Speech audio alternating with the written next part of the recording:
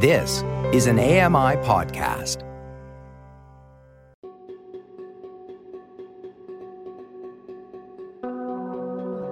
Welcome to Voices of the Walrus on AMI Audio, where professional readers give voice to articles from Canada's best general interest magazine. I'm your host, Roger Ashby. During the pandemic, our digital lives hollowed us out. Getting back in touch with reality could make us whole again. Marjorie Nicolau reads, Why the Future is Analog. This is a book excerpt titled Why the Future is Analog by David Sacks. Adapted and excerpted from The Future is Analog, How to Create a More Human World by David Sacks. Copyright David Sacks 2022. Published by Public Affairs, an imprint of Hachette Book Group. The wall we all hit at some point during the pandemic was digital. It was a wall of video meetings, Slack threads, text chains and emails. A wall built from Netflix and Disney+, Facebook and TikTok, Instagram, and the endless onslaught of urgent tweets. It was the wall in our hands, on our desks, and beside our pillows, a wall that we turned to for salvation, but kept smacking into and then wondering why on earth our bodies were so damn beat at the end of each day.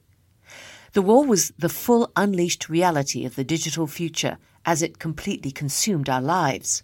At first, we tried to deal with it by turning to other digital distractions, documentaries and live-stream concerts, binge-worthy series, YouTube surfing videos, Roblox and Fortnite and other immersive video games, trivia with friends and online improv, Zoom cocktails and virtual happy hours. But these left us feeling more drained. The exhaustion simply enveloped us. Our eyes were red and dry, our heads ached. Until, that is, we reached out beyond the wall for the first time in weeks, put down our phones and seized an analog alternative. We grabbed what was near, a paperback novel on the shelf, an old jigsaw puzzle in the back of a cupboard, a bag of flour whose value was now priceless. We built Lego cities and learned to do woodwork. We fixed bicycles and mucked around in gardens. We tinkered with guitars and amplifiers. We started sourdoughs, first because all the yeast was sold out, and then because we became obsessed with its primal, fermenting joy. One Saturday, I painted a Bob Ross-inspired watercolor landscape and then spent 3 hours making chocolate eclairs. We turned away from digital and sought solace in things we could touch, feel, and sense with our whole bodies. Sure, people bought fancy internet-connected Peloton bikes and tons of other home exercise equipment. But more than that, we got outside. We walked until our legs ached and at all hours of the day. Bicycles, cross-country skis, snowshoes, surfboards, tennis rackets, anything to do with camping. If it got you out, it was in high demand. Lakes and rivers filled with paddleboarders. Slackliners and spikeballers congregated on every field. Parks and beaches and campgrounds swelled with the sudden discovery by humanity that we needed to go beyond our screens if we were going to survive this. Hiking trails felt like rush hour on a downtown sidewalk. Our bodies wanted out. I would suspect that it's not just the fact that people got out of the house that they'll remember, said Richard Louv, nature educator and author of Last Child in the Woods, about the sudden boom in outdoor recreation during the pandemic. I think they'll remember how they felt when they got out. Louv resides in the remote hills of Southern California, where he walks at least 5 miles a day. He will frequently start off in a bad mood, often driven by something he's read in the news, and by the time he crests his second hill and spots a mountain lion track in a dusting of snow, his outlook will have improved. That's his hope for the legacy of the pandemic, that billions of people around the world experienced something similar, overdosing on what he calls the downsized life of indoor digital comforts, then rediscovering the beautiful discomfort we felt outdoors. I think they'll remember the bonding they did with their families, Louv said. They'll realize that's a different feeling from when they were watching Netflix. People were watching TV in the beginning, but how many are watching it as much now? Probably not as many, Louv guessed. The experiences that stuck with people the most were always the ones outside, in nature, away from a screen. hiking in a surprise Mother's Day snow squall, the first clean wave I caught on that crazy December day surfing, jumping off the dock with my kids into the cold water of Georgian Bay. No one remembers their best day of watching TV. The pandemic was so stressful because it obliterated our sense of time. On the one hand, it seemed as though the world was spinning out of control. We turned on the news or checked our phones, and information just cascaded past us, faster and faster, more violently, and with terrifying consequences. Keeping up with it was impossible. There was always another email to answer. Each refresh brought more grim news to digest and respond to. The Slack thread never ended. But your body was still. You hadn't gone outside in 3 days and had been wearing the same ragged outfit for so long you actually forgot you owned other clothes. Had you showered this week? What week was this? How much of this was due to the unique circumstances of avoiding a contagious virus, and how much was simply the byproduct of more time spent online? One of the things that the pandemic did was force the whole world to go through a global workshop in slowness, at the same time as forcing us to do more digitally, said Carl Honoré, author of the best-selling In Praise of Slow, and a vocal advocate of a more human-centric pace of life. It accentuated that experiment with finding the right balance between digital and analog, he said. Even before the pandemic hit, the whole Silicon Valley utopianism had run its course, and people were saying there's aspects coming out of digital that were useful, but we didn't want to throw the baby out with the bathwater. People were saying, yes, I want my broadband connection to get faster, but I do still want to have dinner with my family. For decades, Honoré saw the world fall prey to the false promise of a frictionless digital future, a tyranny of never-fulfilled optimizations, where each activity, work, conversations, meals, had to be maximized for output and minimized for time, like an assembly line process Henry Ford demanded speeded up. Most of the interesting things in the human experience need friction, Honoré explained, and they benefit from a slower approach. Cooking, creativity, thoughtful work, meaningful conversations, relationships. Digital optimization just leads to a superficial way of being, he said. The cult of no friction. It obliterates nuance, texture, depth, solidity, and all those things we need as human beings. Digital technology has an inherent bias towards speed. The North Star of Silicon Valley is acceleration. For years we bought into this, even for our health, investing in fitness trackers and connected treadmills, mindfulness apps and sleep analysis masks, until suddenly we were home alone and our bodies and souls cried out for us to slow the hell down. For once we actually listened. We stopped and went for a walk. We baked the sourdough and spent days on a 300-piece jigsaw puzzle of a waterfall. We pickled things and built stuff from wood and wrote letters and actually relished the gaping span of time that had always been there, but we had been too preoccupied with filling to actually appreciate. Moments of crisis focus us to look at what really matters, Honoré said, noting that the Industrial Revolution led to the slow response of the arts and crafts movement, the naturalist ideals of Henry David Thoreau and John Muir, national parks, paid vacation days and weekends. The false belief was that the future inevitably had to be faster than the past. If you want all speed, there's always going to be a pushback with slowness, he said. The harder you push speed, digital and virtual on people, the harder people will push back with slow, analog, hard physical stuff. Honoré's optimism was driven, in part, by the length of the pandemic. The longer we practiced slow habits, the better chance we had that they would stick with us in the long run, like the 7-mile walk around London Honoré started doing during the first lockdown and continues with today. Slowness was not the same thing as doing nothing. That was the highly marketed version of slow, an Instagram photo of hot yoga girl sitting in lotus position on a dock, staring out at a mountain lake with a pithy saying, "Breath is the essence of stillness," plastered above in coral pink font. All sorts of apps and devices promise to optimize slowness, like the fancy alarm clock with specially researched music to wake you up feeling perfectly right, and other consumerist bullshit. The truth is that you can be productive and slow. You can balance digital demands and nourish your body with slow movements. You can value fast broadband and family dinner. Slowness is simply a different approach to the same world we all experience, one that opens up time, shifts our perspectives, and, if we're lucky, leads us to a more balanced dialogue between the body and the soul. Digital and all its promises has become our collective dependence, more powerful and consequential than many drugs. It permeates every aspect of our lives and shapes our very concept of reality. That's why the pandemic was such a shock to most of us. We had to start to face our addictions, said Anita Amstutz, a Mennonite minister in New Mexico, beekeeper and author of Soul Tending.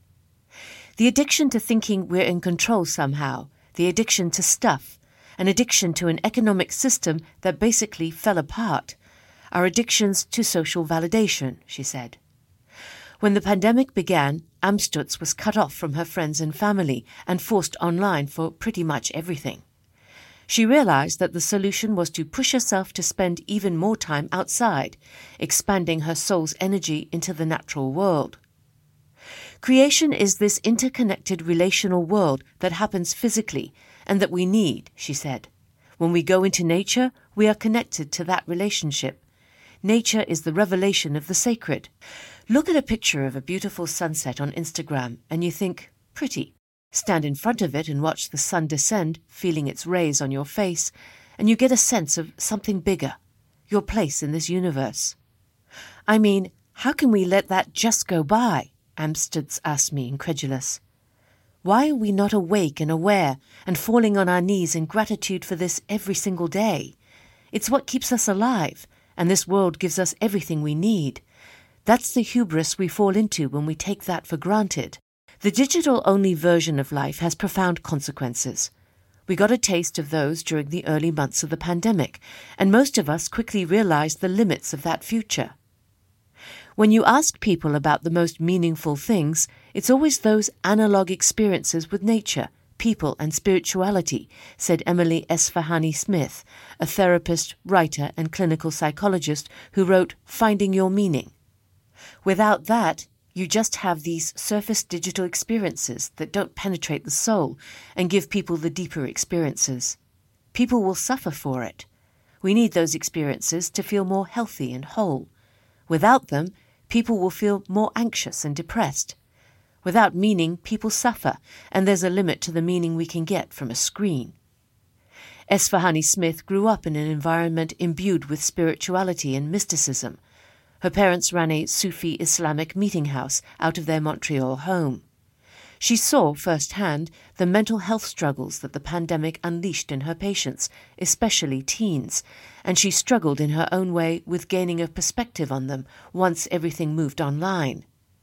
I think when we're constantly in the digital world, we're in this reality that's very two-dimensional. That's just not as satisfying, Esfahani Smith said. There's this deeper third dimension that we can't really access if we don't step away from the screen.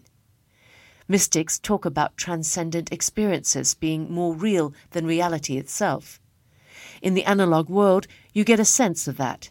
You get in touch with a reality that's more real than the one on your screen. It's the capital R reality. Jamal Rahman, a Sufi Muslim interfaith minister outside Seattle, summed up that reality by reminding me how the universe is made up of countless atoms vibrating constantly. Our bodies are vibrations, our words are vibrations, our movements are vibrations. Nature, in all its glory, is a great cosmic dance of vibrations. But when we filter our encounters through digital technology, we sever those vibrations. We see the photos and hear the sounds, but our gaze penetrates no deeper than the surface. During the pandemic, we felt that loss acutely, even if we couldn't understand why. It is the central truth that any worthwhile soulful experience will always be one where you are physically present. This was what Martin Buber meant when he wrote that all real living is meeting. We are a people rooted in real things and places. I come from a tradition whose faithful will travel across the world to utter their deepest prayers to a wall. As humans, we are a tribe, at its strongest when we gather in person, sitting in a prayer hall, singing in a choir, or hugging a friend who just lost their parent as you hand them a babka. The digital future promises us that we don't really need that. It promises us easier connections without sacrifice or boredom, awkward moments and vulnerability. But in the end, it just leaves us hungrier for more, like a diet made up of snacks and meal replacement shakes, when we really want a nice slice of challah and a bowl of chicken soup. The term you are looking for is engagement, said Albert Borgman, a philosopher in Montana who has written for decades about the effects of modern digital technology on the soul, describing the missing element I sought out in the analog world. Analog engagement is distinct from the digital kind, which promises more engaging experiences anywhere, anytime. Full-bodied human engagement requires skill. It takes effort. It demands your physical presence and costs something: time, money, energy, your ego. It makes you alert. It is the difference between standing up and half-heartedly singing along with the service in your living room and doing so in a room full of friends, relatives, and strangers. Analog engagement requires vulnerability and even bravery. Like surfing in the winter, it can bring physical risk. But what does it give you in return? An environment so manifold and rich that no digital version can emulate and simulate and duplicate it, Borgman said. Awareness, joy, awe, a sense of belonging, calm, soulfulness. These were the things we were suddenly desperate for as we languished in our homes, jumping between screens. We wanted to engage in something: a lump of dough, a puzzle, fresh air and trees, water and snow, a shared moment of physical contact with other human beings. We wanted what philosopher Edward S. Reed called a primary experience, a first-hand encounter with the world, something unmediated and unfiltered, fully absorbed by our bodies and not shaped in any way by algorithms. It is on first-hand experience, direct contact with things, places, events, and people that all our knowledge and feeling ultimately rest, Reed wrote in The Necessity of Experience. The analog experience is the real deal, the source code, the reference point against which every second-hand digital experience is measured. The further we get away from that, and the more we prioritize processed information and predictable digital experiences, the worse our experience of living in the real world becomes. Each time we choose the Zoom service over the real one, or the Peloton bike over a ride outside, we are opting for the fast food equivalent of life, quicker, easier, and more convenient, but ultimately unfulfilling, both for our bodies and our souls. Can we recover our courage as individuals sufficiently to seek real, alive, dangerous, threatening experience? Reed asked. To be alive is to enjoy risks and to learn from mistakes. Can we come together to relearn the basic truth of human life, that lived experience is central to our well-being? I hope so.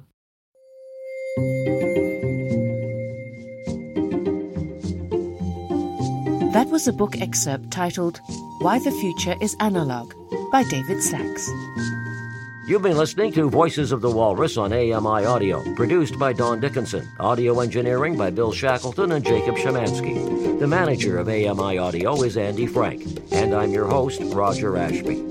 If you enjoyed this podcast, please consider giving us a rating and review, and subscribe for more.